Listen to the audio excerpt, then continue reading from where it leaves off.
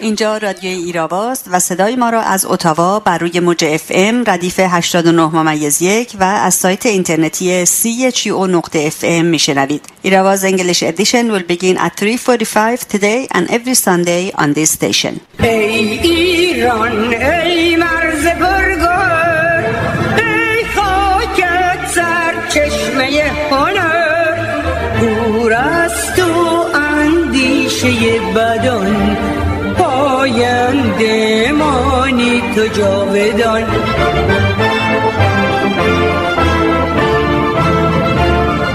ای دشمن تو سنگ خاره ای منانم، جان من فدای خاک پاک میانم. مهر تو چون شد پیشم، دور از تو نیست اندیشم. در راه تو کی ارزشی دارد این جان ما، پاینده باد خاک ایران ما. چطور میتوان یک هنرمند بود و بازتاب دهنده زمانه خود نبود؟ این تعریف یک هنرمند است. نینا سیمون، سیاه‌پوست موسیقیدان، خواننده و فعال مدنی آمریکایی. با سلام و درود به شما شنوندگان گرامی رادیو ایراوا، نرگس غفاری هستم و برنامه این هفته 11 اسفند 98 برابر با اول مارس 2020 رو آغاز می‌کنیم. پس از نگاهی به مهمترین رویدادهای هفته در خدمت خانم سارا فلاح خواهم بود و با بخش انگلیسی برنامه این هفته رو به پایان خواهیم برد. 18 روز دیگه به نوروز باقی است. سال 1399 در اتاوا پنجشنبه شب 19 مارس ساعت 11:49:37 تحویل خواهد شد. ابتدا خبری از کانادا. روز سه‌شنبه 25 فوریه برابر با 6 اسفند جلسه در پارلمان کانادا با عنوان ایران، حقوق بشر، قیام‌ها و گزینه‌های سیاسی غرب با شرکت ده‌ها سناتور، نماینده مجلس و شخصیت‌های سیاسی کانادا برگزار شد. این جلسه به دعوت مشترک خانم جودی اسکرو، نماینده پارلمان از حزب لیبرال و جیمز بیزن، نماینده پارلمان از حزب محافظه‌کار و با همکاری کمیته کانادایی دوستان ایران دموکراتیک برگزار شد.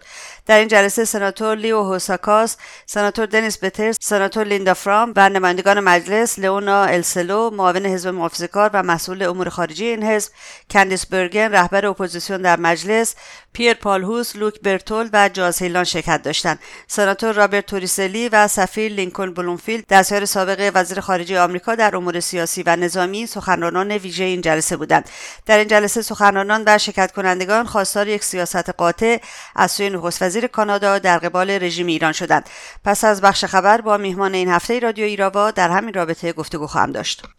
سازمان مجاهدین خلق ایران بر اساس گزارش‌های دریافتی خود از داخل کشور اعلام کرد شمار جانباختگان ویروس کرونا که همه استان‌های کشور را در بر گرفته بیش از 500 تن است. تعداد قربانیان در قم دست کم 150 نفر، در تهران 100 نفر، در مازندران 100 نفر، در استان مرکزی شامل عراق و ساوه 37 نفر، در اصفهان و همایون شهر و نجف 24 نفر، در کاشان 22 نفر و در استان گیلان 22 نفر است. علاوه بر این در شهرهای مشهد، کرمانشاه، کرج، سمنان، بندرعباس، یزد، ایلام، یاسوج، خرم‌آباد، نیشابور و همدان تعداد از هموطنان جان باختند. کیانوش جهانپور، سخنگوی وزارت بهداشت رژیم، روز یکشنبه 11 اسفند تعداد قربانیان را 54 و تعداد مبتلایان را 978 تن اعلام کرد. این در حالی است که ناهید خداکرمی، رئیس کمیته سلامت شورای شهر تهران افشا کرد تعداد مبتلایان بین 10 تا 15 هزار نفر است. رژیم اما مانند بلایای دیگری که بر سر ایرانیان فرود آمده است، هیچ اقدام جدی برای جلوگیری از شیوع این بیماری از جمله قرنطینه کردن شهرهایی که ویروس کرونا در آنها شدت دارد و قطع پروازها به چین نکرده است. به نقل از سازمان مجاهدین خلق، پروازهای ماهان ایر سپاه پاسداران تا روز جمعه 9 اسفند ادامه داشته و رژیم برای توجیه این پروازها مدعی شد به خاطر انتقال کیت‌های تشخیص کرونا بوده است. از سوی دیگر بیشترین امکانات پزشکی در اختیار سپاه پاسداران است و عمده خدمات پزشکی به کردگان رژیم و پاسداران اختصاص دارد. مواد بهداشتی و ماسک در بسیاری از شهرها نایاب شده است. اکثر داروخانه‌ها یک دستنوشته روی پیشخوان نصب کردند که ماسک، دستکش، الکل اتانول سفید و قرمز، محلول ضد عفونی، ژل ضد عفونی نداریم. بنا به گزارش خبرگزاری فرانسه 8 اسفند سازمان بهداشت جهانی در یک کنفرانس خبری در ژنو هشدار داد موارد ابتلا به ویروس جدید کرونا در ایران احتمالاً بالاتر از آمار موجود است. جعفرزاده ایمن آبادی عضو مجلس رژیم در روز جمعه 8 اسفند در گفتگو با کانال تلگرام امتداد درباره پنهانکاری رژیم در مورد فوت شدگان ویروس کرونا اعتراف کرد متاسفانه مکرراً آمار را از مردم پنهان می‌کنند و به صراحت می‌گویم که آمارهای ارائه شده تاکنون هنوز واقعی نیست. قبرستان‌ها را که نمی‌شود پنهان کرد. گزارش‌هایی که از دوستان داریم از آمار خیلی وحشتناکی خبر می‌دهد که نمی‌شود آن را پنهان کرد. من از بهشت زهرا، تازه آباد و باغ رضوان رشت آماری در خصوص جانباختگان بر اثر کرونا گرفتم و باید بگویم که آمار خیلی بیشتر از این حرف است. گسترش کرونا از ایران به سایر کشورهای جهان نیز موجی از نگرانی را برانگیخته است. روز جمعه 9 اسفند برابر با 28 فوریه یک مورد دیگر ابتلا به ویروس کرونا در شهر مونتریال کانادا گزارش شد که ناقل آن یک ایرانی بوده است. اولین مورد ابتلا به کرونا در این کشور شناسایی شده است. وزیر بهداشت نیوزلند گفت فرد 60 ساله مبتلا به کرونا روز چهارشنبه از سفر به ایران بازگشته است. بلاروس نیز اولین مورد ابتلا به کرونا را روز جمعه گزارش کرد که مقامات بهداشت این کشور گفتند فرد مبتلا یک ایرانی است که روز شنبه از باکوی آذربایجان وارد این کشور شده است. روسیه، امارات متحده عربی، کویت، بحرین، لبنان، افغانستان، هندوستان، ترکیه، پاکستان و استونی با ثبت موارد جدید کرونا در کشورشان مرزهای خود را با ایران بستند. کانادا نیز به شهروندان خود نسبت به سفر به ایران، ایتالیا و کره جنوبی هشدار داده است. یک تحقیق کانادایی میگوید آمار مبتلایان به ویروس کرونا در ایران بیش از 18,000 نفر است. خانم رجوی رئیس جمهور برگزیده شورای ملی مقاومت در توییت‌های درباره ویروس کرونا و بیعملی رژیم با جدی خواندن شیوع ویروس کرونا در زندان‌های اوین و گوهردشت از کمیسر عالی حقوق بشر و شورای عالی حقوق بشر خواست بیدرنگ برای حفظ جان و سلامت زندانیان دست به کار شوند و از یک فاجعه بزرگ انسانی ممانعت کنند. لازم به ذکر است که یک زندانی 44 ساله در زندان فشافویه، زندان بزرگ تهران که مشکوک به ابتلا به کرونا بود جان سپرد. کارگزاران رژیم از رسیدگی‌های پزشکی و انتقال او به بیمارستان خودداری کردند. عدم کمک رسانی رژیم به شهروندان مردم را خشمگین کرده و در برخی شهرهای ایران دست به تجمعات اعتراضی زدند. از جمله روز چهارشنبه 7 اسفند مردم نسبت به حضور 53 آخوند و خانواده‌هایشان که از قم به ماهشهر رفته بودند با اعتراض در مقابل فرمانداری ماهشهر تجمع کردند. همچنین ساکنان شهرک توحید در بندرعباس به آمدن آخوندها و بیماران کرونایی از قم به این منطقه اعتراض کردند. آخوندهای حکومتی همچنین با بستن حرم در قم مخالفت می‌ورزند. روز چهارشنبه 7 اسفند محمد سعیدی تولیت حرم حضرت معصومه گفت ما این حرم مقدس را دارالشفا می‌دانیم. دارالشفا یعنی مردم بیایند و از امراض روحی و جسمی شفا بگیرند. پس باید باز باشد و با قوت مردم بیایند. البته مسائل بهداشتی را باید رعایت کنیم. در حالی که حسن روحانی رئیس جمهور نظام آخوندها با قرنطینه کردن شهرهای با آمار بالای ویروس کرونا مخالفت می‌ورزد، روز چهارشنبه 7 اسفند رسانه‌های حکومتی نوشتند رفیعی تبار عضو هیئت علمی دانشگاه علوم پزشکی بهشتی در تهران گفت در شرایطی قرار داریم که شهرهای بزرگ را باید قرنطینه کنیم. در غیر این صورت شیوع این بیماری سونامیوار پیش می‌رود. دولت باید تمام مراکز تجمع اهم از مدارس، دانشگاه‌ها، مساجد، ورزشگاه‌ها، باشگاه‌ها، اماکن مقدس و سینماها را تا اطلاع ثانوی در بس تعطیل کند. وزیر بهداشت رژیم هفته پیش رو را هفته سختی توصیف کرد ولی حسن روحانی گفت از شنبه شرایط عادی می شود. و همچنین گفت که قرنطینه شهری در سیستم ما وجود ندارد. اولین قربانی کادر بیمارستان مبتلا به ویروس کرونا به نام نرجس خانعلیزاده 25 ساله در بیمارستان میلاد لاهیجان درگذشت. همچنین اولین ورزشکار زن نیز به نام الهام شیخی 23 ساله بازیکن فوتسال روز چهارشنبه 7 اسفند بر اثر ابتلا به ویروس کرونا در قم درگذشت. دو هنرمند نیز به نام‌های محمد و مجید جمشیدی دو برادر موسیقیدان ساکن لنگرود و لاهیجان به فاصله کمتر از یک هفته بر اثر ابتلا به کرونا جان باختند. چین و آمریکا خبر دادند داروی تولید شده برای مقابله با کرونا را وارد مرحله آزمایش کردند. چین واکسنی خوراکی برای مهار ویروس کرونا ساخته که به زودی بر روی بیماران آزمایش خواهد شد. بعد از مرگ ده‌ها تن بر اثر ویروس مرگبار کرونا سرانجام خامنه‌ای به صحنه آمد، اما در وحشت از ویروس کرونا در اتاق استریل و در بسته چند لحظه ظاهر شد و گفت انشاءالله زودتر کلک این ویروس منحوس گرفته بشود. برخی از مقامات رژیم نیز به این ویروس مبتلا شدند که تاکنون آخوندی به نام هادی خسروشاهی که 5 سال سفیر رژیم در واتیکان بود مرد. معاون وزیر بهداشت رژیم که میگفت کرونا به ایران نیامده نیز مبتلا شده است. عفو بین‌الملل روز جمعه 9 اسفند درباره خطر اعدام 3 بازداشتی اعتراضات آبان در ایران به نامهای امیرحسین مرادی، سعید تمجیدی و محمد رجبی هشدار داد و گفت این 3 نفر در دادگاهی ناعادلانه محاکمه شدند و تحت شکنجه قرار داشتند. امیرحسین مرادی، سعید تمجیدی و محمد رجبی هر 3 کمتر از 30 سال سن دارند و علاوه بر مجازات اعدام به حبس و شلاق نیز محکوم شدند. پس از سیل ویرانگر فروردین 98 به علت عدم کنترل و رسیدگی شاهد سیلی دوباره در 13 استان و آوارگی شهروندان ایرانی در بیش از 50 شهر در کشور هستیم. مقاومت ایران اسامی 31 تن دیگر از شهدای قیام سراسری مردم ایران در آبان 98 را منتشر کرد. در میان این اسامی نام یک زن به نام وینا هوشنگی از جوانرود و یک دختر بچه 3 ساله به نام حسنا بامری به چشم می‌خورد. حسنا در ماهشهر در بغل مادرش تیر خورد و جان باخت. این بود نگاهی به مهمترین رویدادهای هفته. برای دسترسی به پادکست برنامه‌های ایراوا به وبسایت ما radioirava.com مراجعه بفرمایید و رادیو ایراوا رو هم در سایت‌های اجتماعی یوتیوب، فیسبوک، توییتر، ویمیو، تلگرام، پینترست و اینستاگرام دنبال کنید. لطفاً ایستگاه رادیویی CHU رو هم در توییتر و فیسبوک دنبال کنید. برای بخش مصاحبه این هفته رادیو ایراوا جمعه شب در خدمت خانم شهناز، سارا فلاح، مدیر ائتلاف بین‌المللی زنان علیه بنیادگرایی بودم و در رابطه با کنفرانس روز سه‌شنبه 25 فوریه در پارلمان کانادا در شهر اتاوا، اپیدمی ویروس مرگبار کرونا در ایران و وادار کردن نخست وزیر کانادا در پیش گرفتن یک سیاست قاطع در قبال رژیم ایران به جای مماشات گفتگویی انجام دادم که اینک توجه شما رو به اون جلب می‌کنم. خانم فلاح، روز سه‌شنبه 25 فوریه کنفرانسی در پارلمان کانادا در شهر اتاوا برگزار شد که موضوع بحث ما هست امروز. می‌خواستم به عنوان اولین سوال ازتون بپرسم این کنفرانس بر سر چه موضوعاتی دقیقاً برگزار شد؟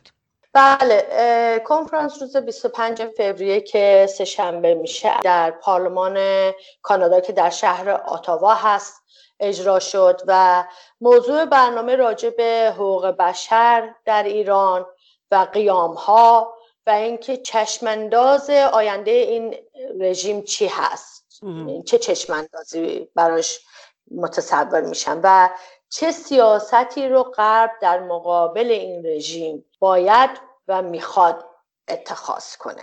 چه شخصیت‌هایی شرکت داشتن تو این کنفرانس؟ اسپانسر این برنامه آقای جیمز بزن که نماینده حزب کانزرواتیو کانادا هستن و وزیر سایه دفاع، خانم جودی اسکرو که نماینده حزب لیبرال هستن و رئیس کمیته راه و ترابری هستن و همچنین آقای دیوید کلگور که رئیس کمیته دوستان کانادایی برای ایران آزاد. ترتیب دهندگان برنامه این 3 شخص بودند که از یاران همیشگی و قدیمی مقاومت خلق قهرمان ایران هستند. من فیلم‌های این کنفرانس رو دیدم و چند تا عکس ازش دیدم. افراد دیگری هم به عنوان سخنران شرکت داشتن. میتونید معرفی کنید این افراد رو برای ما لطفاً؟ بله. سخنرانان اصلی این برنامه در واقع 2 نفر بودن که یکیش آقای سفیر لینکلن بلومفیلد هستن که از دیپلمات‌های آمریکایی هستن و مشاور امنیت ملی و دستیار وزیر امور خارجه برای مسائل نظامی و سیاسی در دوران جورج بوش بودن و در دولت‌های مختلف هم باز رول همین مشاور امنیتی رو بازی کردن. نفر بعدی سناتور تورسلی هستن که از سناتورهای پیشین آمریکا هستن و از ایالت نیوجرسی تشریف آورده بودن. چرا تو این کنفرانس شخصیت‌های آمریکایی شرکت کرده بودن خانم فلاح؟ والا از اونجایی که مقاومت بسیار گسترده هست و هیچ مرزی نمیشناسه، چه وقتی که در پاریس برنامه هست اگه توجه داشته باشین حداقل حدود 550 تا 600 تا شخصیت و نماینده و پالیتیشن از سراسر دنیا شرکت میکنن و برای رسوندن اهداف ملت ایران برای آزادی هیچ مرزی نمیشه قائل شد و مدت زیادی بود که میخواستیم یک همچین برنامه در پارلمان بذاریم که ما هم تقاضا کردیم، خدا رو شکر قبول شد و این 2 شخصیت بسیار با ارزش و بسیار اینفورماتیو تونستن که بیان و در برنامه ما شرکت بکنن و بسیار هم مورد استقبال قرار گرفتن. دقیقا من میگم دیدم، هم فیلماشو دیدم هم عکساشو دیدم و به هر حال در دنیای مجازی بسیار انعکاس داشت و تو توییتر به خصوص خیلی از این صحبت شد، از این کنفرانس. سوال بعدی این است که خانم فلاح، خواسته این کنفرانس از دولت کانادا دقیقا چی بود؟ ببینین آقای دیوید کلگور خب دونه دونه مهمونا رو معرفی کردن و بعد جیمز بزن شروع کرد. وقتی آقای جیمز بزن شروع کردن به عنوان یک نماینده کانزرواتیو و در واقع خیلی موضع قاطع گرفتن در مقابل رژیم ایران و گفتن که کانادا 100% بایستی که در کنار مردم ایران وایسته، در کنار قیام کنندگان بیسته، نه اینکه مثلا وزیر کانادا بلند شه بره با ظریف بخواد دست بده و بخواد به اصطلاح فکر کنه که با دست دادن و صحبت کردن با اینها میتونه مسئله رو حل کنه. همچین چیزی نیست. و همچنین از دولت کانادا خواستن که قرار بود 2 سال پیش یک لایحه رو ببرن توی مجلس که در واقع قانون بشه که سپاه پاسداران بره تو لیست تروریستی که متاسفانه بعد از 2 سال این هنوز انجام نشده و راجع به این صحبت کردن و راجع به یه مگنسکی لا هستش، راجع به اونم صحبت کردن که یعنی شخصیت ها رو تو شما میتونین مورد به قول معروف مؤاخذه قرار بدی و بتونی ازشون جرمی که کردن بخوای ببری توی سازمان ملل و یا بخوای تحریمشون کنی که باید پاسخگو باشن. یعنی در واقع افرادی رو که مجرم بودن رو میتونی تو ازشون بخوای که پاسخگوی جرائمشون باشن و میتونی تحریمشون کنی. خلاصه کلاً سیاستی که پیشرفت بر سر همین فشار بیشتر بر روی ایران بود و آقای لینکن بلومفیلد ایشون یه تحقیقات بسیار بسیار جامعی انجام دادن و خودشون مطرح کردن. اگر فیلماشو بریم ببینین اصلا یه چیز خیلی جالبی بود و خیلی تمامی مهمانان، شرکت کنندگان ایرانی و شرکت کنندگان کانادایی، سناتورها و اعضای پارلمان بسیار شگفت زده شده بودن از این همه فاکت های دقیق و مو به مویی که ایشون داشتن ارائه میدادن، مخصوصاً از اشرف 3 صحبت میکردن در آلبانی. در آلبانی بله، میگفتن که ما از همه میخوایم که بیان برن یک کمیته تحقیق تشکیل بدن، بیان برن اونجا ببینن، با اینها دیدار بکنن با ساکنان اشرف 3 در آلبانی و ببینن بر اینها چه گذشته. خود ایشون 2 تا کتاب نوشتن که یکی مجاهدین خلقه و یک کتاب دیگه شون هم هست آیت الله اند امیکه. آیت الله اند امیکه که داره میگه که خب چجوری اینها روبروی همدیگه قرار گرفتن و کتاب مجاهدین خلقش در واقع در 50 سال گذشته سازمان مجاهدین رو طوری نوشته و با فاکت و لحظه به لحظه و به یک تحقیق بسیار بسیار جامعی که انجام داده.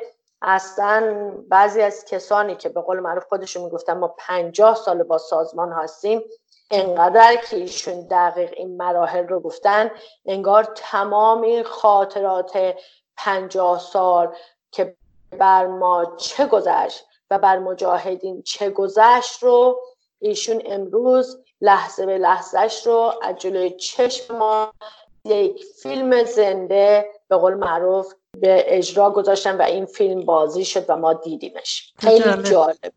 خیلی اصلا یک شخصیت بسیار والا، یک انسان که به قول معروف تخصص داره، نه تنها به عنوان یک به اصطلاح دیپلمات هستن، ایشون مشاور هستن ولی یک محقق هم هستن و واقعا باید بهشون احترام گذاشت. و خیلی قشنگ میگفتن که یعنی غرب بایستی که از سیاست فشار حد اکثری استفاده بکنه تا بتونه این رژیم رو به زانو در بیاره. این رژیمی که به مردم خودش رحم نمیکنه، اصلا رحمی برای مردم خودش نداره، نه تنها مردم خودش بلکه در دنیا هم به هیچ کس رحم نمیکنه به جز این که بخواد تروریسم خودش رو پیش ببره.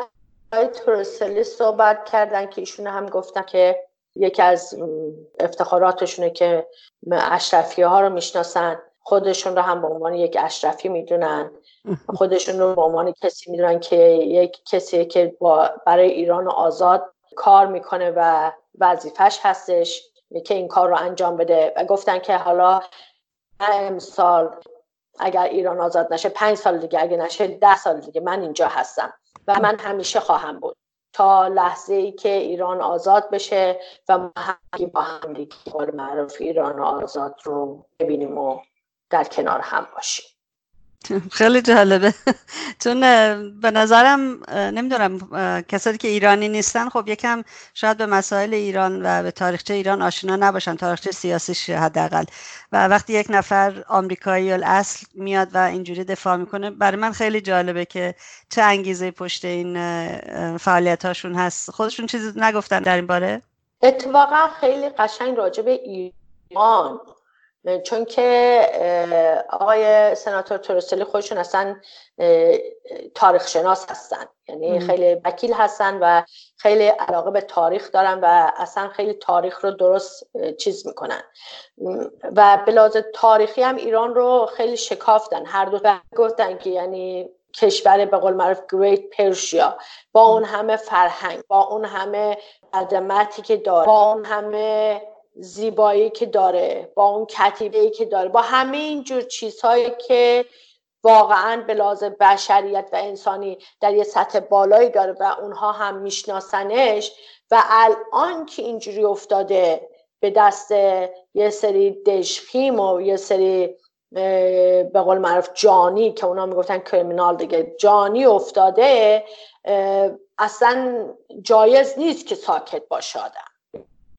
از این لحاظ میدونین اگر کسی میاد به طرف یک مقاومت و اگر کسی میاد میدونه که باید بهاشم بپردازه، چون که رژیم 100% 1000 تا حرف راجبشون میزنه، 1000 تا مسئله براشون پیش میاره. کار آسونی نیست، اصلا آسون نیست، مخصوصا اگر یک خارجی باشی، یعنی بهای خاصی رو باید بدی و انگیزه‌ای که اینها دارن، انگیزه انسانی که دارن اصلا بسیار شگفت انگیزه. یعنی وقتی به عنوان یک ایرانی میشینی و میبینی یک کانادایی، یک امریکایی، یک اروپایی، یک کسی میاد با تمام وجودش از آزادی بیان، آزادی سیاسی، آزادی انسانها در کشور ایران، در کشور تو حرف میزنه و بهش اعتقاد داره، راجبش تحقیق کرده، با دانش خاصی که داره، با فکت هایی که داره میاره، همه اینها رو که در نظر میگیره، میاد حاضر هست که زمانش رو بذاره، وقتش رو بذاره، علاقش رو بذاره و بیاد برای آزادی کشور تو هر کاری که دستش برمیاد به لحاظ سیاسی انجام بده، بسیار بسیار بسیار تحسین انگیزه و بسیار بسیار باعث افتخاره. میبینی که یه مقاومتیه، اشرف سه در آلبانی که حقانیت داره و چون حقه بهاش رو داده با تمام صداقتش و با تمام فداکاری هایی که کرده، خب همه اینم فهمیدن دیگه. اینی که میاد تحقیق میکنه، تمام سالها رو پشت هم میذاره، این هم به قول معروف به همه چی هم دسترسی داره، نه از اون ور در بیاد دیگه. پس چرا این کار رو نمی کنه؟ پس چرا میاد برای حقوق انسانها، بشریت اینقدر ارزش قائل میشه که بیاد در کنار اونها و پا به پای اونها باهاشون مبارزه کنه. این خیلی افتخار آمیزه و این رو هم مسلماً خونبهاش رو خود مقاومت داده تا چی کار کنه؟ تا اعتماد کسب کنه. دقیقا همینطوره. خانم فلاح اجازه بدیم برگردیم به کانادا و یک بحثی که الان پیش اومده بعد از این کنفرانس. اتفاقا 2 از نماینده‌های مجلس در پارلمان کانادا از نخست وزیر ترودو خواستن و اونو مسئول دونستن که در کنار مردم ایران باشه، ولی آقای ترودو خب موضعش این است که من قول دادم به مردم ایران و به کانادا، به ایرانیانی که در کانادا زندگی میکنن که همه راههای ممکن رو برم برای اینکه بازماندگان، به خصوص بازماندگان هواپیمای اوکراینی، به حق خودشون برسن. این اشکال کار در کجا هست؟ چرا ایراد میگیرن به آقای ترودو؟ بله، 2 از نماینده ها که خود همین آقای جیمز بزن از حزب کانزرواتیو و همچنین آقای پیتر کن که از نمایندگان کانزرواتیو هستن، بسیارم انسان با شخصیت و بسیار با سابقه هستن. چندین دوره انتخاب شدن در تورنهیل کانادا. هر 2 نماینده یه سوال خاصی رو کردن از جاستین ترودو. بهش گفتن که الان وقتشه که شما از مردم ایرانی در کانادا معذرت خواهی کنید، به خاطر اینکه این هواپیمایی که به اصطلاح به شلیک شد، با موشک شلیک کردن، رژیم این کارو کرد و شما چرا رفتی دیدار کردی با ظریف و جلوش خم شدی 15 ثانیه دستش رو نگه داشتی، به پشتش زدی و جلوش هم خم شدی. شما به خاطر این باید از ایرانیایی که در کانادا هستن باید معذرت خواهی کنی. که ایشون برگشتن گفتن که ما هر راهی رو که لازم باشه که بتونیم بریم میریم که به یه جوابی برسیم. در صورتی که این آقای ترودو خودش خیلی خوب میدونه که با رژیم ایران شما به هیچ جا نمیتونی برسی. خود ظریف برگشت گفت شما به ما تکنولوژی رو بدین، ما خودمون میفهمیم که به این جعبه سیاه چی شد. ما جعبه سیاه رو به هیچ کس نمیدیم. یه بار دوبارم نگفت، بارها اینو تکرار کرد. خب آقای ترودو که شما رفتی و در اروپا ایشون رو دیدی، ازش نگفتی که جعبه سیاه چی شد؟ جوابش رو ندیدی؟ شما جوابش رو دیدی. اونا که نمیان به شما جعبه سیاه بدن، به هیچ کس هیچی نمیدن، فقط میگیرن. وقتی میخوام بدن فقط جنازه تحویل مردم میدن، یعنی میکشن. به جز این کار دیگه بلد نیستن که سیاست قتل و غارت و چپاول و تروریسم. این سیاست رو که نمیتونی عوض کنی. برای همینم واقعا کسانی که مخالف سیاست های ترودو هستن بسیار بسیار عصبانی هستن از این کار و همچنین خانواده هایی که عزیزانشون از دست دادن بسیار ناراحت هستن، اصلا با این سیاست هیچ موافق نیستن. اون همسری که اومده اینجا و به قول خودش میگه حتی حلقه همسرم رو از دستش در آوردن، به چه جرأتی این کار رو کردن؟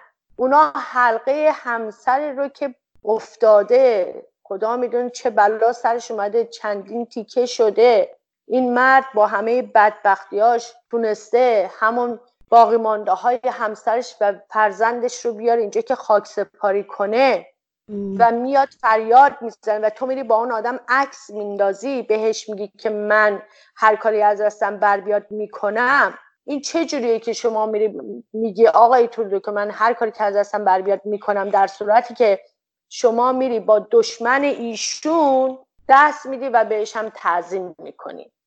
این همه تناقض برای چی؟ و برای همین هم هستش که در واقع یکی از خواسته های این جلسه این بود که دولت کانادا باید یک سیاست بسیار محکمی رو در برابر رژیم اتخاذ کنه، نه اینکه بخواد باشون نرم بازی کنه و به اصطلاح فکر کنه که حتما کاراشون رو پیش میبرن. غیر ممکنه. در واقع متاسفانه قربانیان این هواپیمای اوکراینی به بهانه دارن تبدیل میشن برای آقای ترودو که روابطش رو با رژیم اثر بگیره. درست میگم؟ دقیقاً دقیقاً. یعنی این وسط جعبه سیاه و این همه 57 نفر کانادایی اصل و 138 نفر داشتن میومدن به کانادا دیگه. خب 57 تاشون در واقع سیتیزن بودن، یه سریشون هم در واقع داشتن میومدن بالاخره دانشجو بودن یا امیگرانت بودن، تازه بالاخره کسایی بودن که جزو کانادا حساب میشن. همه اینا رو با موشک زدن کشتن و مخصوصا هم کردن این کارو. سپاه پاسداران هم این کارو کرد و شما آقای ترودو در این سر جنازه های اینها چه معامله‌ای میکنی؟ با دست خونین ظریف چه دستی داری میدی؟ در واقع داره این کار رو میکنه. البته نمیذارنش که موفق باشه، چون که بسیاری هستن که با این سیاست ها مخالف هستن. یعنی رژیم در نقطه‌ای قرار نداره که الان دیگه بخواد سیاست مماشات و اینجور چیزا بخواد چه به نفع رژیم کاری بکنه، اونو بخواد به در ببره از بحران‌هایی که داره. نه اون در اون موقعیتی داره هستش، نه اینا در همچین قدرتی هستن که بخوان به اصطلاح این سیاست رو پیش ببرن. به جز آبروریزی چیز دیگه ای نداره براش. دقیقا. تا سر این موضوع داریم صحبت میکنیم. خانم فلاح، آیا خبر جدیدی دارید از اقدامات بازماندگان هواپیمای اوکراینی؟ خانواده هاشون در واقع چه اقداماتی انجام دادن؟ آخرین خبری که ما داریم دادخواهی بکنن از رژیم. تک و توک خانواده‌ای هستن که خودشون به اصطلاح تکی دارن به اقدام میکنن و یعنی شکایت قانونی دارن میکنن. بله شکایت میکنن و یک مجموعی هم هستن که دارن به اصطلاح یه شکایت جمعی دارن میکنن که به اصطلاح رژیم رو ببرن زیر ضرب که چرا این کارو کردی، چرا زدی مردم رو کشتی و اول دروغ گفتی، بعد قبول کردی، بعد دلیل ندادی، بعد جعبه سیاه رو ندادی و سر همه این مسائل. آیا سر مسئله ویروس کرونا که الان به موضوع بسیار بسیار دردناک واقعا در داخل کشور ما تبدیل شدم صحبتی شد تو این جلسه و اقدامات رژیم در این باره؟ بله یه اشاره کردن هر سخنرانی که اومدن به این شکل اشاره شد که خب این یه رژیم شارلاتانیه، یعنی یه رژیم دروغگوییه، یه رژیمیه که به فکر مردم نیست. کرونا هم مثل همه مسائل دیگه، مثل سیل، مثل زلزله، مثل بدبختی هایی که مردم دارن میکشن، بیکاریاشون، یعنی همه این مسائل رو میاد یک طوری جلوه میده که خودش رو در واقع قربانی نشون بده. هیچ وقت نیومده که مسئولیت هیچ کاری رو به عهده بگیره یا حتی ذره مسئولانه در برابر همین بدبختیایی که برای مردم میاد. هنوز از اون زلزله کرمانشاه و بم گرفته و تا همین سیلایی که در شمال و در جنوب و در همه جا آمده، یا مسئله ملخ که 2 میلیون ملخی که به ایران حمله کردن، و یا همون باد شن که مردم روزها باید تو خونه بمونن. کدوم مسئله رو این رژیم اومده خواسته به اصلاح باش برخورد بکنه، یه برخورد پایه‌ای بکنه که این هم بخواد بکنه؟ الکم این ور هی تکون میخورم میگن این مریض شده، این کرونا گرفته، او کرونا فقیر و غنی نمیشناسه، نمیدونم همه میتونن بگیرن. در صورتی که من یه جا نوشتم بله شما منظورتون اینه که ما چون که پولدار هستیم کرونا اگه بگیره نمیمیریم، ولی چون شما فقیر هستین که we don't care اصلا مهم نیست، خب کرونا میگیرین و میمیرین، پس در واقع حقتونه که بمیرین. میدونی حتی اینجوری برخورد میکنه. یعنی این البته یک واقعیت هم پشت این گفته هست خانم فلاح. من فکر میکنم خب این آقازاده ها و این وزیرگذارایی که در داخل حکومت هستن خب از نظر تغذیه که هیچ مشکلی نداشتن تو این 40 سال گذشته. از نظر امکانات بهداشتی هم که بهترین امکانات در اختیارشون هست و میدونن اگه مریض بشن هیچ گونه اتفاقی براشون نمیفته. ولی مردم ایران 40 ساله که زیر ضرب سوء تغذیه، سوء درمان، نمیدونم انواع اقسام بیماری ها، بدبختی ها و فشارهای روحی روانی که روشون هست خرد و خمیر شدن، واقعا میشه گفت. بله 100%. یکی دیگه هم اینه که دروغ میگن، قایم میکنن، واقعیت رو نمیگن. یعنی حتی چیز بهداشت جهانی هم اینو میدونه که سازمان بهداشت جهانی که اینا دارن دروغ میگن و میبینیم که این برابر ایرانیایی که میان بیرون، حتی امروز هم یک نفر ایرانی دیگه اومد توی کانادا به جز اون خانمی که اومده برن ونکوور، ایشون هم به این بیماری دچار بودن. خب و اومده بودن مونترال، درست میگم؟ بله مونترال اومده بودن و خود روحانی اومده گفته ما قرنطینه شهری نداریم، قرنطینه منطقه‌ای هم نداریم، قرنطینه فردیه. یه چند نفر هستن که فردی قرنطینه‌شو میکنن و تمام میشه میره. مگه همچین چیزی ممکنه؟ تمام اخبار داره میاد میگه هزاران نفر به این بیماری مبتلا شدن. یه اخبار مختلفی هست، یکی میگه 50 تا، یکی میگه 100 تا، یکی میگه 200 نفر حداقل مردن. یه خبر اومده میگه تو یه جا فقط تو یه بیمارستان فقط 10-15 نفر مردن. بعد این چجوریه که شما قرنطینه نمی‌کنین چون که نمیخوان این کارو کنن؟ دلیلش چیه خانم فلاح؟ چه دلیلی پشت این خوابیده؟ جنس این رژیم همینه. جون انسان‌ها برای این رژیم ارزشی نداره که هرچی بیشتر آدم‌ها بمیرن، گرفتار بشن، زندان بشن، شکنجه بشن، بدبختی داشته باشن، گرفتار باشن، اینا خوشحال‌ترن. این نوعشونه. سیستم یک رژیم فاشیستی مذهبی و یک سیستم جنایتکار همینه. یعنی رحمی نداره که با تمام وجود بیرحمه. بنابراین انسان ها هیچ ارزشی ندارن. مگه اون موقع که تو سوریه قاسم سلیمانی این همه آدم ها رو میکشه، یا توی عراق یا توی منطقه بچه های کوچیک، یعنی بچه های خیلی کوچیک که میدیدی چجوری داره از سر روشون خون میریزه، مگه اصلا براشون مسئله بود؟ یا وقتی نیکیتای 14 ساله رو میان شلیک میکنن توی مغزش، یا بچه 17 ساله رو میزنن توی قلبش. این رژیم اینه، بیرحمه، ضد بشره، یعنی خصلتاً ضد بشره. برای همینه که قیام ها نخوابیده و نخواهد خوابید و این قیام ها ادامه پیدا خواهد کرد و این قیام ها و کانون های شورشی هستند که در نهایت این رژیم رو به زمین خواهند زد. یعنی ملت ایران خاموش نیستن و نخواهند شد. دقیقا همینطوره، چون تو جریان همین آمدن ویروس کرونا به ایران هم دانشجویان دست به تظاهراتی زدن اینجا و اونجا و همین که از اینکه کشته شدگان ویروس کرونا رو در جلوی خونه های مردم میرن و در شهرهای مختلف در حاشیه شهر البته دفن میکنن، اونها هم داره اعتراضاتی به بار میاره و نمیدونم واقعا دلیل، چون رژیم که الان شما صحبت کردین که در وضعیتی نیست که بتونه از این مشکلات به راحتی رد بشه، ولی چرا فکر نمیکنه که مردم که از کشته شدن سرنشینان هواپیمای اوکراینی اینقدر عصبانی شدن و به خیابون ها اومدن، خب این بار هم به خیابون ها میان و عمر رژیم کوتاه‌تر میشه؟ اینو واقعا من نمیفهمم که چرا جلوگیری نمیکنن از قیام دیگری. آخه این خصلت این رژیم نیست. این رژیم هرچی که میگذره پاسداریزه تر میشه در واقع. یعنی اون سپاه پاسداران و افرادی مثل اگر ببینید رئیسی الان اومده، وزیر دادگستری دیگه، وزیر دادگستری، بله رئیسی وزیر دادگستری، یا همه کسایی که هم قماش و هم رفتار و به اصطلاح شکنجهگر و به قول معروف شیطان صفت و آدم کش هستن، مثل رئیسی هستش که رژیم داره دور و بر اونها سرمایه گذاری میکنه.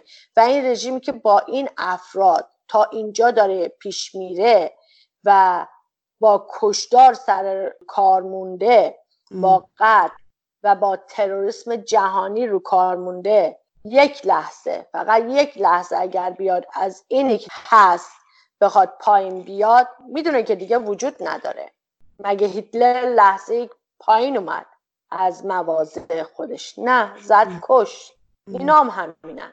ماهیت تروریست عوض بشو نیست، هرگز عوض نمیشه. تاریخا همین بوده. تنها طوری که عوض میشه سرنگونی کامل این رژیمه، اونم با همت مردم و قیام‌های مردمی و جوانان میهن 100% این کار انجام خواهد شد. دقیقاً. بله خب وضعیت مردم تو این روزا که ویروس کرونا بیداد میکنه خیلی وحشتناکه، ولی فکر میکنم از اون وحشتناکتر این هست که زندانیانی که در زندانهای مختلف هستن اونها هم در معرض این بیماری خطرناک و این ویروس مرگبار در واقع قرار گرفتن و اون هم واقعا یک درد دیگری است بر دل مردم ایران فکر میکنم خانم پرلا. بله خیلی واقعا خیلی دردآور، خیلی آدم قصه میخوره، خیلی نگران هست. نگران اونها همینجوری بیش از اندازه مورد آزار هستن، چه به لحاظ روحی چه به لحاظ جسمی. خیلی هاشون توی اعتصاب غذا هستن. تعداد زیادی از سنی‌ها رو که حتی 8 سال زندان هستن گفتن میخوان اعدام بکنن. تعدادی از بچه‌هایی رو که توی قیام آبان گرفتن، اسمشون الان 3 تاشون بود که الان اسمشون حضور ذهن ندارم، گفتن میخوان اعدام کنن. در کنار اونها این بیماری هم که هست، در کنار اینها همون سیل، زلزله و بیماری های دیگه‌ای که میتونه از طریق خود سیل ایجاد بشه. میدونین یکی دوتا نیست، یکی دوتا نیست. برای همین واقعا مردم ایران مردم بسیار بسیار شجاع و بسیار بسیار قدرتمندی هستن که با تمامی این مسائل از قیامهاشون دست بر نداشتن و دست بر نخواهند داشت. میدونین حتی از زندان پیام میدن و پشتیبانی میکنن و مردم رو تشویق میکنن به قیامها. و خب تاریخ همین بوده. تاریخ نشون داده که هرگز ظلم موندگار نیست، همیشگی نیست. و بالاخره اینا اومده بودن یه 400 سالی بمونن، فکر میکردن که نه تنها میمونن بلکه میرن تمام دنیا رو هم میگیرن. تظاهرات در عراق، سیلی بسیار محکم بود، یعنی محکم زد تو دهن خامنه‌ای، بدجوری زد تو دهن خامنه‌ای برای رژیمش. و اونجا اونطوری شد. سوریه هست، یمن هست، یعنی دست و پای اختاپوس یکی یکی قطع شده. سرشه که در ایرانه و سرش رو هم به سنگ خواهند کوبید، سرش رو هم به قول معروف جوانای ایران آروم نخواهند نشست و آروم هم نیستن و فعالیت هاشون همه جا به چشم میاد و همه میبیننش و انشالله هم که پیروز خواهند شد. این مقاومت نیست که خاموشی داشته باشه. مقاومت فقط رو به پیشه و زنده است و موفقه. اتفاقا همین چند روز پیش خبری بود در رابطه با یک کانون شورشی دیگر که یکی از مراکز سپاه و بسیج رو آتش زده بودن و به قول شما این قیام و این انقلاب مردم برای آزادی همچنان ادامه داره. در کنار اون خانم فلاح میکنم یک اشاره هم بکنیم به مردمی که به طور خودجوش توی خیابون‌ها در صورتی که توی داروخانه‌ها ماسک و مواد ضد عفونی گیر نمیاد میان و به طور رایگان اینها رو در دسترس مردم قرار میدن. بسیار کار انسان دوستانه هست و هم خیلی کار جالبیه. تو این شرایط بسیار سخت اقتصادی هست. بله خیلی ها این کارو میکنن، حتی میرن هر جایی هم که هست میگیرن و میارن واقعا بین مردم بی بضاعت توی خیابون اینا پخش میکنن. یه فیلمی هم دیدم که یک داروخانه‌ای بودش که داشتن خودشون از همین مواد ضد عفونی کننده درست میکردن، خب که ببرن تو شیشه‌های خیلی کوچیک که ببرن همجوری مجانی در اختیار مردم قرار بدن. اون غیرت و شرف ایرانی که در تاریخش هم هست، در فرهنگش هم هست، هیچ کس نمیتونه از بین ببرتش. این رژیم اومده و بزنه، ببره، داغون کنه، همه چی رو به قول معروف بسوزونه، از مغول بدتر، از هیتلر بدتر، تاریخ رو از بین ببره، کتابا رو بسوزونه و اسلام رو از بین ببره، مذهب رو، ایمان رو از بین ببره، اعتماد رو از بین ببره که بدترین ضربه و بالاترین ضربه‌ای که زدن اعتماد مردم بود. ولی با تمام اینها ملت ایران به محض اینکه متحد بشن، با همدیگه یکی بشن و ایران آزاد بشه، یک بهشتی میسازن که به قول معروف نمونه‌ای باشه در تمام دنیا. یعنی بسیار انسان‌های با شرفی هستن. برای همینم میگیم خلق قهرمان ایران قهرمان هستن و درود به تک تکشون، درود به شرفش. خانم فلاح، یک سوال دیگه هم هنوز مونده، سال آخرم هست. عنوان این کنفرانس بود حقوق بشر، قیام، گزینه سیاسی غربی ها. خب کشورهای غربی توی این دوره چه گزینه هایی دارن در رابطه با رژیم؟ همون در واقع قطع سیاست مماشات بودش که از امریکا شروع شد و بسیار هم خیلی خوب پرزیدنت ترامپ اینو پیش بردن و بعدش هم تحریم های پشت سر هم.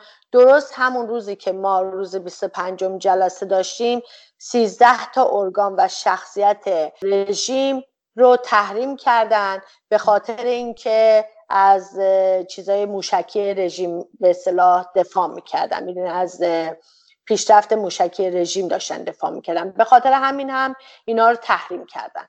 درست همون روز 25.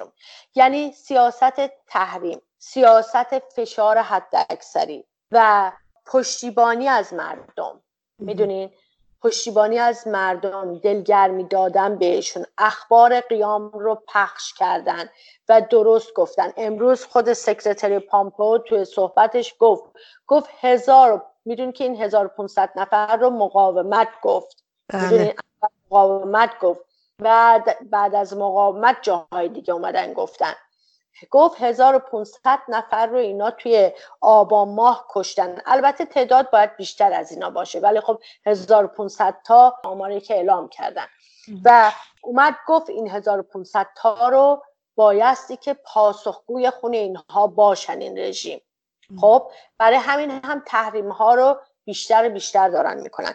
این سیاست درستیه که غرب باید اتخاذ بکنه و امریکا که داره انجام میده، کانادا رو هم باید فشار بیارن که انجام بده و اروپا بایستی که همراه با غرب این کار رو بیاد پیش ببره که الان با برنامه به اصطلاح نشست حقوق بشر 43ام اجلاس کنوانسیون حقوق بشر هستش که انشالله اونجا هم به یه نتیجه خیلی خوبی بر علیه رژیم اگر دست پیدا کنیم، خب با این سیاست ها یکی بشه که رژیم هم که ضعیف هست و مسلما ضربه های آخر رو باید بهشون زد. شما میگید که کانادا باید بهش فشار بیارن که سیاست حداکثر چیزی مثل آمریکا رو حداقل در پیش بگیره علیه رژیم. خب چجوری میتونن فشار بیارن به کانادا که این کار رو انجام بده؟ چون آقای ترودو که فعلا دست دادن و کرنش در برابر ظریف رو داره انجام میده. بله میتونه این کار رو انجام بده، ولی خودش که تنها نیستش، که یک حزب دیگه هم هست به اسم حزب کانزرواتیو. بسیاری پالیتیشن های دیگه هم هستن که ممکنه جزو حزبی نباشن ولی شخصیت هایی هستن که فعال هستن و همسایه‌شون هم در واقع امریکا هست که به اصطلاح سیاست هاشون رو باید با هم پیش ببرن چون اقتصادشون هم به هم وابسته هست. نمیتونه در واقع اینجوری تک روی بخواد بکنه. بنابراین این فشار خواهناخواه بهش خواهد اومد و فشار هم از طرف جامعه ایرانیا بهش خواهد اومد. ما که اینجا آروم نشستیم که بذاریم هر کاری که هر کس دلش میخواد بکنه. یعنی مقاومت آروم نخواهد نشست در مقابل سیاست مماشات، هرگز هم نشسته و این مقاومت طرفدارای خیلی زیادی داره در جامعه غرب اروپا و همه جا که بهش کمک میکنن و باهاش همراه هستن تا اینکه اجازه ندن اینجور سیاستی رو این آقای ترودو بخواد پیش ببره. بنابراین باید کار کرد، باید که فعالیت کرد و باید که جلوی این رو گرفت و از اون طرف هم با سیاست‌های امریکا همراهشون کرد.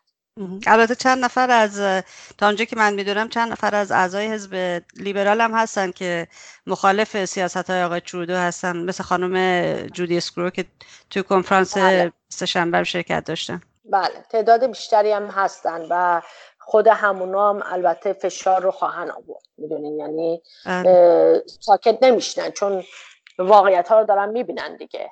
و به نکته مهم اشاره کردین که ایرانیای کانادا خانم فلاح باید اعتراض خودشون رو به هر جهت به گوش آقای ترودو برسونن. فکر می‌کنین باید مستقیم با ایشون تماس گرفت یا با نماینده ها بیشتر میشه این کار رو انجام داد؟ از چه طریقی میشه این کار انجام داد؟ ببینید از هر طریقی میشه کار رو انجام داد. ببینید مثلا این جلسه که ما گذاشتیم یکی از به اصطلاح اهدافش همین بود در واقع که سیاست فشار حد اکثری رو پیش ببره و از حقوق بشر دفاع کنه. شما وقتی میای از حقوق بشر دفاع میکنی، خواه ناخواه نمیتونی از کسی که ناقض حقوق بشر هستش دفاع بتونی بکنی. نمیتونی در کنار اون قرار بگیری. یه واقعیتیه. در سال 67 30,000 انسان رو در عرض 2 ماه اعدام کردن. چطور میتونی در مقابل این ساکت باشی؟ شما بایستی که یک رژیمی این کار رو انجام داده. اون کیه مگه بجز این ظریف و رئیسی و خامنه‌ای و روحانی و بقیه‌شونه؟ اصلا همشون تو این کار دست داشتن. بنابراین طرف مقابل اصلی این جریان همین افراد هستن. شما یا باید بگی نه من با اونا دارم میرم که میشی مثل اونا، میشی ناقض حقوق بشر که اصلا با سیاست کانادا پیش نمیره، اصلا با قانون کانادا پیش. کانادا یک کشوریه که طرفدار حقوق بشره، حامی حقوق بشره. شما که نمیتونید کل سیاست کشور رو زیر پا بذاری که. یا باید در برابر اونا وایسی. یعنی چی؟ یعنی از کسانی که بهشون اجحاف شده، خانوادهشون کشته شده، میدونین، از این افراد شما باید دفاع بکنید. بنابراین این چه ایرانیایی که خانواده هاشون واقعا شهید شدن در دست این رژیم، چه کسایی که زندانی دارن در ایران، چه گروه ها و افرادی که به اصطلاح مخالف رژیم هستن، چه تک فردی هایی که واقعا این سیاست رو قبول ندارن و کانادایی هم هستن، خودشون میستن در برابر همچین سیاست مماشاتی. یعنی در دنیایی که داریم ما زندگی میکنیم، وقتی که میبینیم که ببینین الان چه خبره توی منطقه، الان یه جنگی بین سوریه و ترکیه راه افتاده، درسته؟ بله. و کلن منطقه یه حالت آشوبی داشت و یه شکل جدید آشوب دیگه به خودش گرفته و این وسط که رژیم که ساکت نمیشینه که همه آشوبا زیر سر رژیم خانم فلاح. آفرین. و در مورد این یک سیاست خاص هم الان آروم نمیشینه. یعنی میاد دست به کشتار بیشتری میزنه. خب مشخص‌تر میشه و اینو میبینن. یعنی نمیتونی شما مثلا حزب لیبرال یا آقای ترودو اینو ببینی، 100% میتونی میبینی و 100% مشخص میشه. بنابراین هرچی داره بیشتر پیش میره، شقاوت پیشگی رژیم هم در جهان بیشتر مشخص میشه. یعنی اصلا میشه دید با زدن این هواپیما این همه انسان بیگناه رو کشتن. یه دونه موشک میزنی، تازه دومیش هم پشت سرش میزنی، بعد خودت زدی، میدونی هم خودت این کار کردی. بعد این همه بلایایی که توی کشور داره پیش میاد هیچ کاری نمی‌کنی. کرونا یه مسئله‌ای که یقه رژیم رو خواهد گرفت، میدونی؟ چون یک مسئله جهانیه، بهداشت جهانیه. این ماریه که دور رژیم پیچیده، هرچی میخواد مانور بده تنگتر میکنه، خفش میکنه. نمیتونه. این شاید مانورای الکی داره انجام میده و برای خودش خود رخصه میکنه این ور یا یه سیاست ها و حرف ها و این چیزا میزنه. اینجوری نیست. اینطوری نیست. وقتی که به جون آدم ها به لحاظ جهانی داره ضربه میزنه، ملت ایتالیا میشه، کانادا میشه، امریکا میشه، همه این ملت ها بلند میشن بر علیهشون. چرا شما جلوشو نمیگیری؟ چرا قرنطینه نمیکنی؟ چرا دروغ میگی؟ سیاست های دروغ، شانتاژ، شارلاتان بازی، حق بازی، شیطان صفتی، تمامی اینها میاد بیرون و کسی هم ساکت نخواهد شد در برابر اینها. بالاخره مردم دنیا هم صداشون در میاد که در اومده. بله دقیقا همینطوره.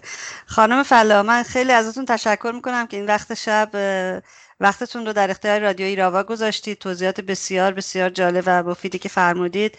امیدوارم به زودی شاهد سرنگونی رژیم باشیم و آزادی مردم کشورمون.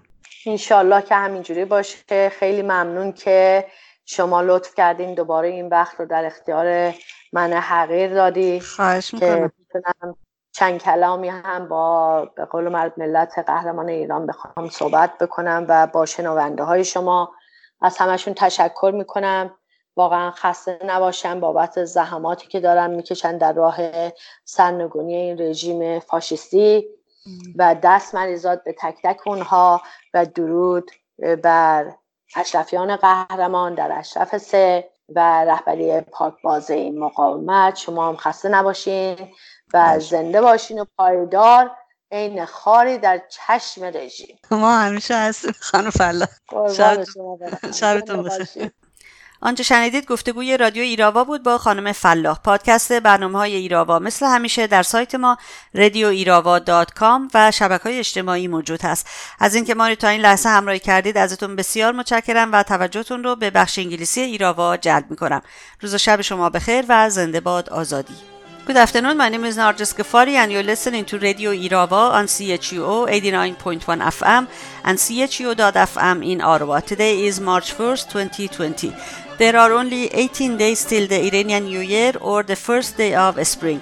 The year 1399 in the Iranian calendar will begin exactly on Thursday at the 11th hour, 49th minute and 37 seconds p.m. On Tuesday, February 25th, the Canadian lawmakers showed their support for the Iranian resistance and its cause of a free Iran. An event was held at the Sir John Macdonald's building in the Canadian Parliament on Tuesday on the invitation of members of Parliament from Canada. The event was titled Iran, Human Rights, Uprisings and West Political Options.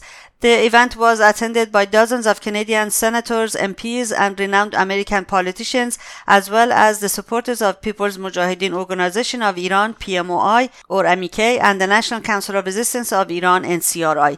The participants of this event paid tribute to the victims of the Ukrainian passenger jet shot down by the Iranian regime's Revolutionary Guards, IRGC, and over 1,500 martyrs of the nationwide Iran protests. The meeting was held in the invitation of the Liberal Party MP Judy Scrow and Conservative MP James Bizan in cooperation with the Canadian Committee of Friends of a Democratic Iran. Former U.S. Democratic Senator Robert Torricelli and Ambassador Lincoln Bloomfield, former U.S. Assistant Secretary of State for Political Military Affairs, were among the participants of this event. They called on Prime Minister Justin Trudeau to take a firm policy towards the Iranian regime. On February 29, the People's Mujahideen Organization of Iran, PMOI MEK, announced that as of February 29, the death toll for the COVID-19 coronavirus has exceeded 500. Maryam Rajavi, the president-elect of the National Council of Resistance of Iran, NCRI, said Ali Khamenei, Hassan Rouhani, other regime leaders, and IRGC commanders are responsible for the unprecedented outbreak of COVID-19 and the deaths of hundreds of Iranians. They prevent the disclosure of the actual death toll and the number of those contracting the virus. Observers from the World Health Organization must go to Iran and supervise all medical centers and quarantines to prevent the spread of the catastrophe in the country. Elham Sheikhi, 23, and a futsal player, died in Qom on February 26, 2020, as the first athletes due to the COVID-19 infection. Also, Narges Khanalizadeh, 25, a nurse and a first medical staff, died at Milad Hospital of Lahijan on Tuesday, February 25th, due to corona infection. For more news regarding Iran, please visit radioirava.com or go to chuo.fm and follow the links to our website. And that's it for this edition of Radio Irava, and thank you very much for being with us. Be sure to tune in to Irava next Sunday at 3 p.m. our local time right here, chuo.fm and chuo 89.1 FM. Till then, goodbye and bedrood, and as always, long live freedom. Have a great day. Patience is wearing thin, paper thin. Promises broke again. What a sin, but it only feeds my